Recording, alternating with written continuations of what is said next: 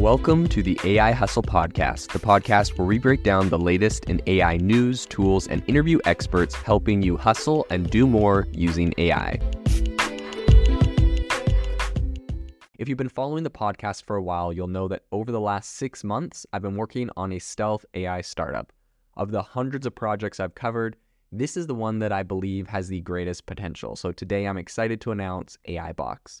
AIBox is a no-code AI app building platform paired with the App Store for AI that lets you monetize your AI tools. The platform lets you build apps by linking together AI models like ChatGPT, Midjourney, and 11 Labs. Eventually, we'll integrate with software like Gmail, Trello, and Salesforce, so you can use AI to automate every function in your organization. To get notified when we launch and be one of the first to build on the platform, you can join the waitlist at aibox.ai. The link is in the show notes. We are currently raising a seed round of funding. If you're an investor that is focused on disruptive tech, I'd love to tell you more about the platform. You can reach out to me at jaden@aibox.ai. I'll leave that email in the show notes. In a space already brimming with artificial intelligence applications, two companies are leveraging AI in a really interesting sort of dating, relationship, mental well-being kind of space. So former Tinder CEO, as I mentioned, Renee Nyborg's startup Mino has just secured $3.9 million in a seed round led by Sequoia. And the idea behind her startup is to fight loneliness through an AI-powered chatbot. Now, it's going to be interesting to see, what exactly that means. A lot of AI-powered chatbots, but we're going to dive into that. But meanwhile, of course, as I mentioned, Bumble CEO Whitney Wolfe Herd is envisioning AI as kind of the future of digital matchmaking. So let's dive into Mino first, and then we'll talk about some others. But Mino, essentially previously known as Amari, aims to release its AI-powered chatbot apps on the App Store this December. So the idea is that it has a focus on countries like the US, UK, Canada, Australia, right? So English-speaking countries primarily. And of course, the startup has raised recently the $3.9 million I mentioned, but I think to date they've raised around $5 million. And this is thanks to participation from Andrew Nee's AI Fund and NEA, among others. Angel investors like Megan Jones-Bell, the clinical director of mental health at Google, and Jim Lanzone, who's the CEO of Yahoo, have also jumped on board with this. So the company's really distancing itself from similar startups like Replica and Blush by categorizing their AI solution as a quote-unquote personal mentor rather than a virtual girlfriend or a therapist. And Renee Nyborg has said she gained insights into the loneliness issue among young users, particularly Gen Z, during her tenure at Tinder. So she was inspired to use large language models as a tech-based solution after discussing with Andrew Nee's post to her exit, I think, from Twitter. And Mino is particularly kind of concentrating on an iOS launch due to the iPhone's popularity among teenagers and Apple's, really robust privacy issues. Anyways, this is what she said. In my opinion, as someone who uses an Android, I don't know. I always think it's funny. Also, I guess my insight into this, because I also have different, chat bots and things on iOS and Android. My insight into this is you make a lot of your money from iOS. I think people spend a lot more on apps there. And so you'll usually kind of see this where people are like concentrated on iOS launches first. Now, the reason for this is because a lot of startups, they want to build iOS apps natively on iOS's Swift, and then they want to build them natively on Android. So there's two ways you can go about this problem. And I've seen people do it both ways. But I, for one, have actually released apps in what's called React Native.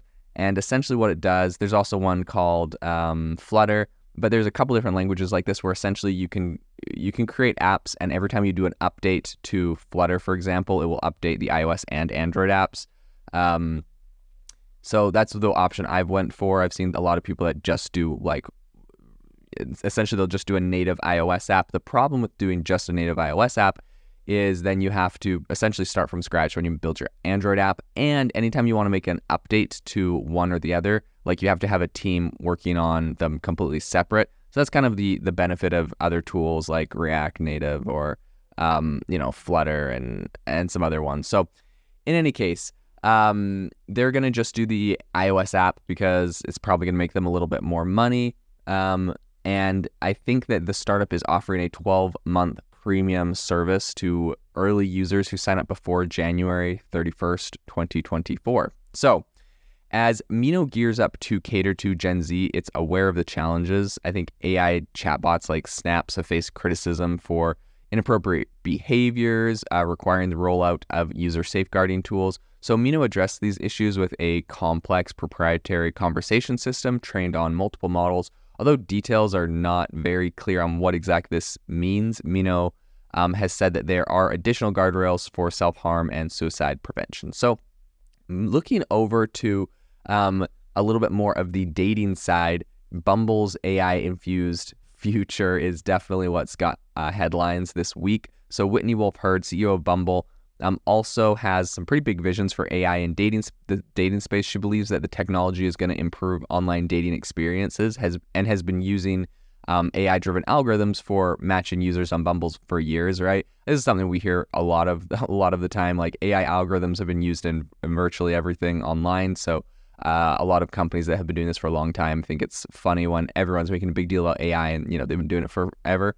But she specifically said, quote, I would really think about AI as a supercharger to love and relationships. She revealed that the company isn't looking to create AI-based virtual partners, right? They're not going to do like the whole replica or whatever type app, but they're going to focus on customer pain points to reduce friction and stress in the dating process, apparently. So Wolfe Herd is contemplating the development of a personal AI matchmaker for Bumble users.